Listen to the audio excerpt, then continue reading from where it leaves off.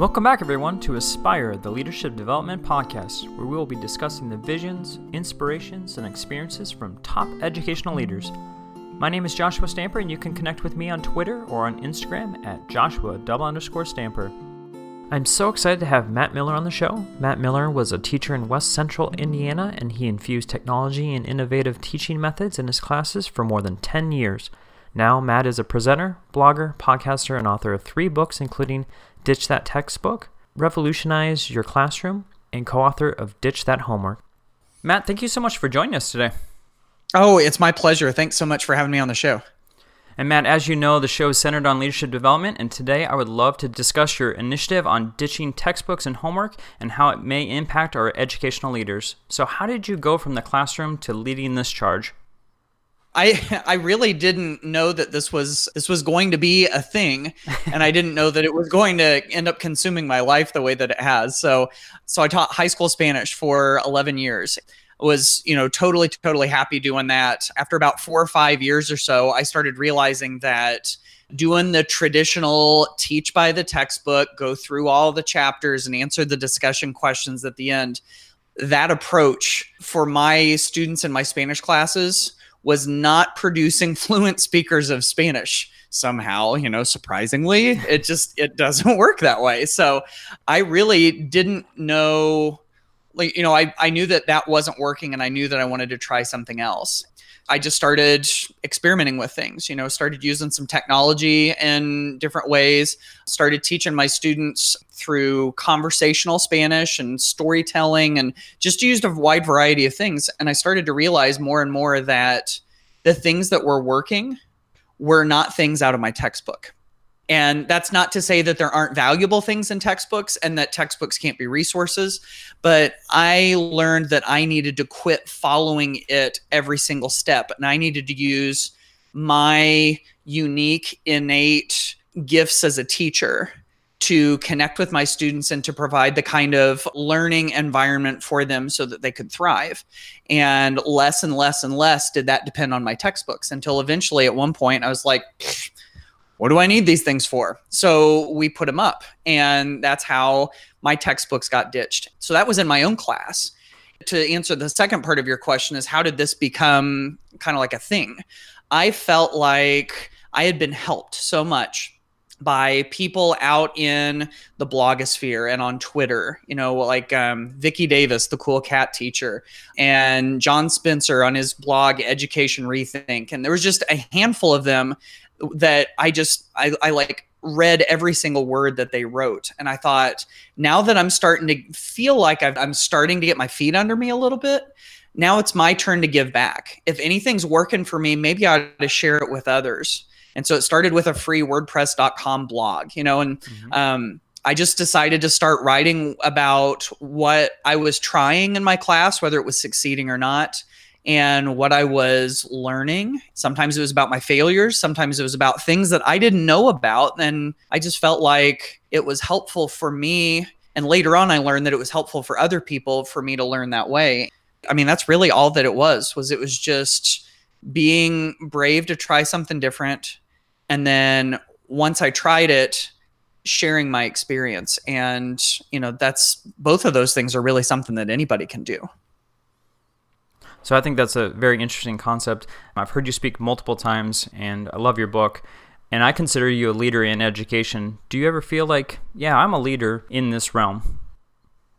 I feel like I finally started to feel like that a little bit more after people had said it. But I never really set out to be a leader. I set out to do the best that I could do. I set out to be a learner. I set out to connect with my kids. After I started blogging, I set out to help other people. And I started to realize that all of those things set me in a position to be a leader. I wonder how many people take that route to leadership, is that they want to help and they want to serve and they want to do the best that they can do, but they don't intend to be leaders, so to speak. But I guess those are kind of qualities of a leader, aren't they? Mm-hmm. I mean, sort of in a roundabout way, maybe it's the term, that I had the trouble with? I wonder, I don't know if I'm allowed to ask you questions or not, but you know, you've talked to a lot of leaders before. Do you think that maybe that's the case with other ones? Yeah, I think everyone's path is extremely different. I think that's the most enjoyable aspect of me sitting on this end is I get to hear all these different stories on how someone kind of rose to this point of leadership. Some sought it out from a small child and some kind of grew into that role. So that's what's fun for me, and hopefully it's fun for my listeners too, is just to see that there's not just one journey, there's not just one path from point A to point B, that everyone has their own route to get to influencing and inspiring other people. That kind of leads me to my next question too, though, is just kind of on the other end of it, did you have anyone that said, I don't understand this concept, how is this possibly going to work in my classroom? Oh, yes. Oh, I've had plenty of those conversations. There have been messages on Twitter. There have been comments at teaching conferences, even in my own district. I remember giving a presentation or talking about the idea of maybe the textbook shouldn't be the sole focus. And one of the teachers that I had worked, shoulder to shoulder with for several years piped up and he said, yeah, but if you don't use textbooks, then how are the kids going to be ready for college? Like, there's so many things I could say about that, and we don't have enough time, and people don't want to hear me ramble on about this. So, yeah, there've been lots of pushback to that, and I think some of it is, just sort of a lack of vision of how things could be done differently. It's really easy for me to say this because I've been through it and I can kind of see the end part, but I think sometimes it's fear too. Just like, who moved my cheese? The things have been the way that they've been for so long, and now I just can't quite see how it could be done differently. Yeah, there's been plenty of pushback in that way.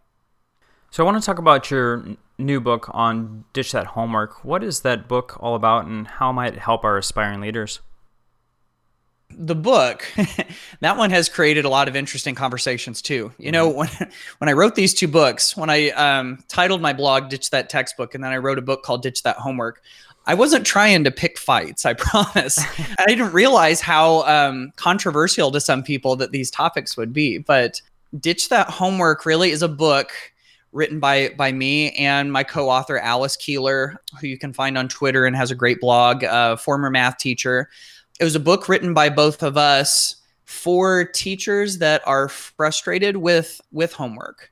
Maybe they're not getting the results out of it that they hope for, or maybe they're just ready to try something different. Maybe traditional homework just is not working for their kids, and they're ready to do something different. And so we use this book, first of all, to explain sort of our side of things, of like why we're frustrated with homework. But of 100% of the book, that's maybe the first 5% of it. And then the rest of it, the next 95% of the book, is basically, what do we do now? In fact, we have one page in the book that has great big letters on it and says, what do we do now? And so the whole rest of the book is just ways that the classroom can change and ways that our practice can change to get results without having to focus on homework. And so some of it can be helping students to create with what they've learned to demonstrate their understanding, making something instead of filling something out. Some of it relies on cognitive science and helping us to learn the ways that our brain craves instead of the ways that we have been teaching that may not be focused on all that. Some of it is helping students to be less compliant on their teacher and trying to be more independent in their learning. There's a variety of different approaches that we touch on. And what's interesting is that it comes from two very different perspectives, because my perspective on education is in some ways very different than my co-author Alice Keeler's perspective. We taught different subjects. We're passionate about different things. I'm a little more of a peacemaker, and Alice is a little bit more of a fireball, I think. And so we kind of have those two different ways about us. But we both feel that, in a lot of ways, homework isn't getting the results that everybody believes that it is. I think, in a lot of ways, that there are better ways to do it, and we're kind of stuck in tradition. And that was our goal, really, was to spark conversation and to have people think differently about it and maybe try something different. And so I'm just thinking, as an assistant principal myself, I love all the things that you've said so far. For a administrator looking to make some of these implementations based on what you just said, what are some first steps that a leader can do on their campus to help push these initiatives? Well, I'll give you one example of something that I've seen that has not worked. Okay. Or at least I've seen lots of examples of where it has not worked. And that is where a school leader gets the idea that either homework should be done across the board or shouldn't be done across the board, and they decide to mandate it for everyone. And I have seen it on both sides of the equation where they've said there will be daily homework, and the teachers push back against that. Or I've even seen in some places where they've said there will be no homework, and teachers push back against that. Just from the examples that I've seen, one of the ways to help it succeed either way is for teachers to have agency, to have some autonomy, to decide what's best for their students. Now, giving them lots of examples of how it could be done, or how it could be done better, or how some people have done it successfully.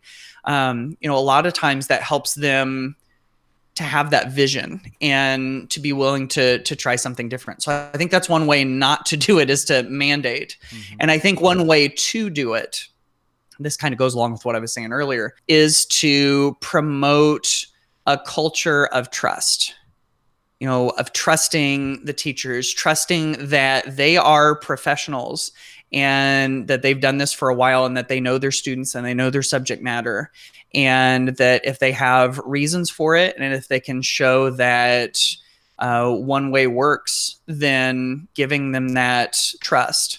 I know for me as a teacher, whenever I've had administrators, school leaders that believed in me and trusted me and gave me the freedom to do what I thought was best for kids, and if I could prove that it was best for kids, that just lit me on fire. It just it empowered me to go above and beyond and try new things.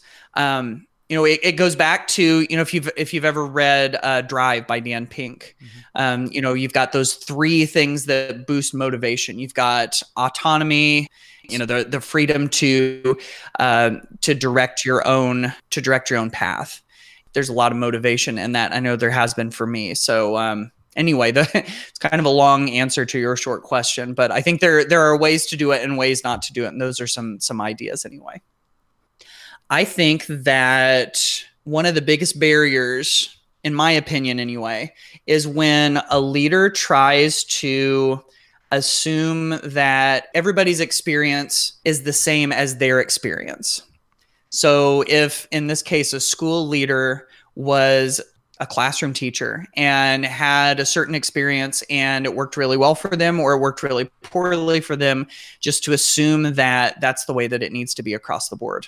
I don't know about you, but I've seen so many times in my own class and my own schools, but also with hearing from other teachers, where when a school leader just says, here's exactly how it's going to be. We're going to do this across the board, or this is what's good for kids.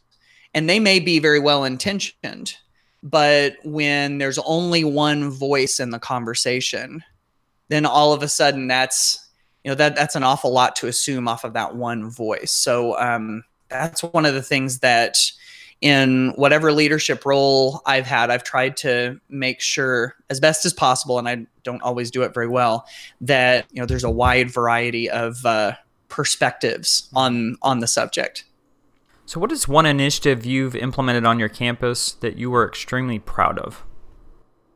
So again, for me, as in my role as an educator on a campus, it goes back to being in the classroom. I've got to say that it definitely has to do with doing some instructional things that were not that common.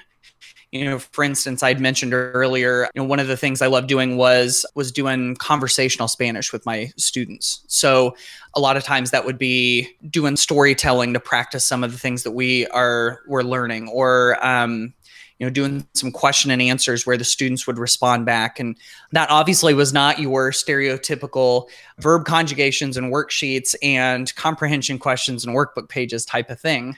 That was my step to going outside of my comfort zone and trying something different. And, whether you're a classroom teacher or whether you're an AP or a principal or whatever leadership role it is that you have, I think that's a shared experience for everybody, that when we have a vision and we want to try something and we've got to get buy-in. In my case, it was getting buy-in from my students. A lot of times for school leaders, the buy-in is from the teachers and from the students sometimes. There's that vision and hoping that the vision works with everybody else and that they're willing to get on board, and being willing to be flexible enough so that if your vision isn't the best idea, if it doesn't turn out, sometimes in theory it looks really good and sometimes in practice it doesn't work out that well. Having that flexibility to change things around. That's something that I saw in that risk that I was willing to take in the classroom. And I want to go back to the conversation that we had earlier about you finally feeling like you're a leader in education. I'm just curious, in your evolution of a leader, what were some of the skills that were the most difficult to develop? That's a good question. I think for me, one of the skills that I've had the hardest time developing and I still struggle with right now is confidence.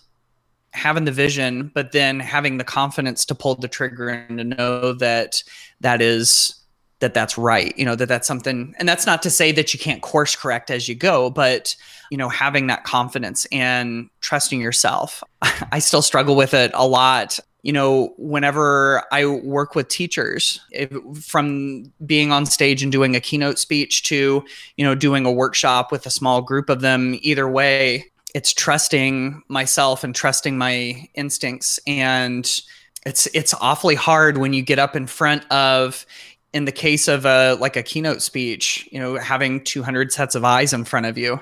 And a lot of times, they're kind of like got their arms crossed and they've got that, resting serious face.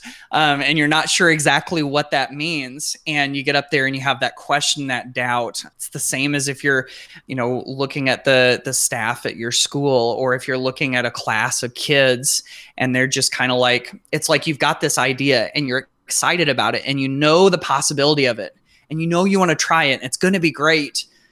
But there's that moment, that crucial moment where it goes from being a thought in your head to being words out of your mouth and a reality in front of other people.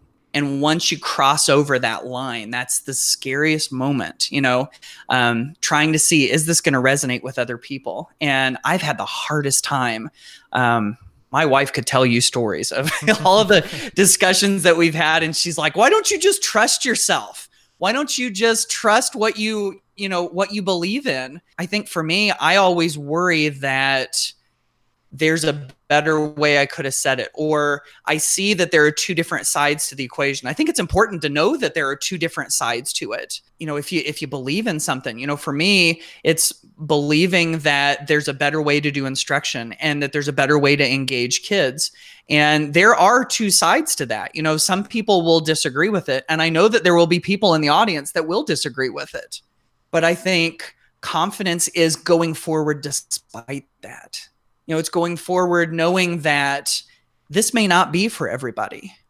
This may not be for everybody in the room, but I believe that it's best for the kids and best for education or best for your building or whatever. And you've got to have that confidence. I think even if you don't feel it, you've still got to act on it, I think.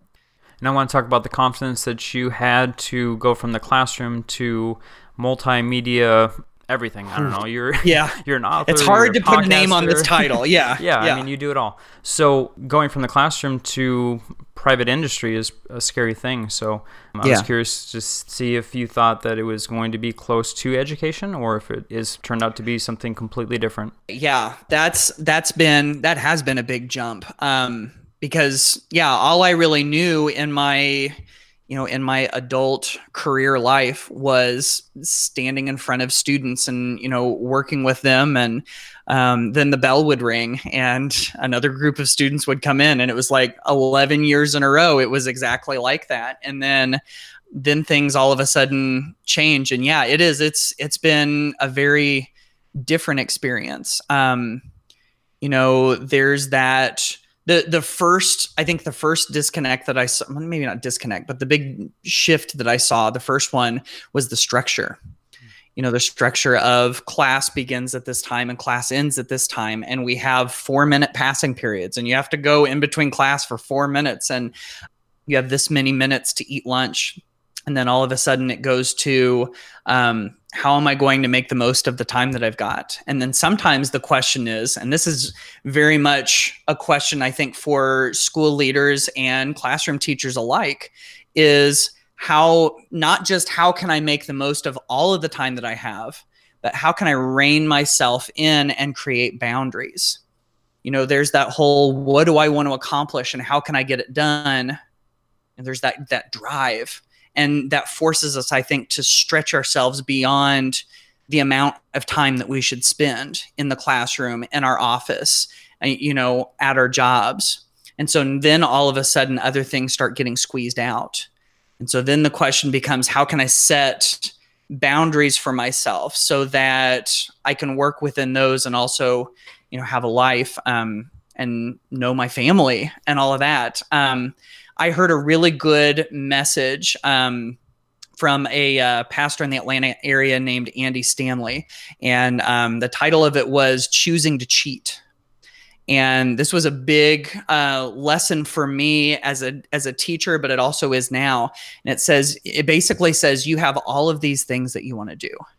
You want to get your all of your tests and quizzes graded with good feedback back to your students. And you want to spend time doing extracurriculars, and you want to meet with, if you're a school leader, you want to meet with the teachers in their classrooms and get out in the classroom so that you also have all these other things to do. All of those things add up to more than 100%, especially when you factor in your family and sleep and, all of the mental, self-care things that go into all of that. All of that adds up to more than 100%. And he said, you have to choose what you're going to cheat on, or otherwise it gets chosen for you. And that was one of the big lessons I think that I had to learn in this new role, is that there is only 100% of your time. And so much of it does have to go to sleep. And the rest of it is up to you. And you can either choose what goes in the rest of that 100%, or it gets chosen for you. And I've spent so many days in the classroom and so many days outside of it, letting it be chosen for me. And I've got to decide. It's not the path of least resistance, because that doesn't pick the best way of spending that 100%. It's actively deciding what gets inside of my 100%. I think that's probably one of the hardest things that I have had as a teacher and as a, whatever it is that I do. on some of my titles, I call myself the head textbook ditcher. So like as the head textbook ditcher, it's like, what am I going to do with that 100%? And how can I relentlessly, ruthlessly, scrupulously pick the best things to go inside of that 100% and then stand by my decision and fight against anything that tries to wiggle its way into my 100%. And that's probably one of the biggest struggles that I've had, that I still struggle with. And it is like a put on the boots and put on the armor and get out the sword and the helmet type of battle, like every single day, to keep that 100%. So I think that's probably the hardest thing. I have to mention this because you are a fellow podcaster, so can you just take a moment and share what your podcast is all about? Oh, yes, absolutely. Thank you for letting me plug it just a little bit. The podcast is called the Google Teacher Tribe Podcast. It was started by a fellow presenter, educator named Casey Bell, who runs the Shake Up Learning blog. And both of us just sort of saw a need in the podcasting world for, if you are a Google using educator, what kind of resources do you need?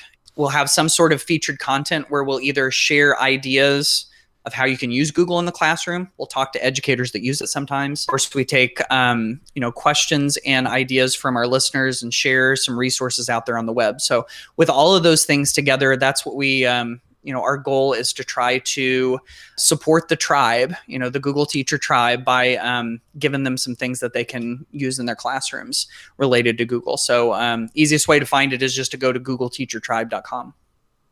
And in closing, what is the most enjoyable aspect of leadership? The most enjoyable aspect of leadership is seeing the change. I think that's the most enjoyable one. There's a quote that I have used many times. It's in my heart so much it feels like it's mine. Yes. Like I own it because it's somebody else's. It's a quote by Tom Stoppard, and he said, "Words are sacred. They deserve respect. If you get the right ones in the right order, you can nudge the world a little bit." And I think that the words that we have as leaders, whether they're spoken to those that work for us, or they're written in blog posts and books, or if they're spoken on podcasts or on social media or whatever, we all have words. And if we get the right ones and the right order, we really can nudge the world a little bit. And when you see that nudge happen and you see the impact that it has on other people, it's like, that's why you do it. That's why I do it anyway, is to see the nudge happen and to see the impact that comes after it. And Matt, how can our listeners connect with you on social media? So I am on Twitter a lot. The best way to get to me there is to go, my Twitter handle is @JMattMiller. So that's letter J, Matt with 2 T's, Miller. I'm also very regular on the Ditch Book Twitter hashtag. So you can definitely go check that out. And then I'm on all of the social medias, or at least a lot of them, at Ditch That Textbook on Instagram and Facebook and Pinterest and YouTube and all of that stuff. And of course, ditchthattextbook.com is the blog where, we're publishing things, 3 or 4 times a week, new ideas. So lots and lots of things to go check out when it comes to all of that. Please continue to check out the Aspire podcast, and if you've gotten any value from the show at all, please subscribe and leave a rating and a review wherever you're listening. Don't forget to use the Aspire Lead hashtag as you continue the conversation on social media. Matt, thank you so much for being on the program. It has been my pleasure. Thank you so much.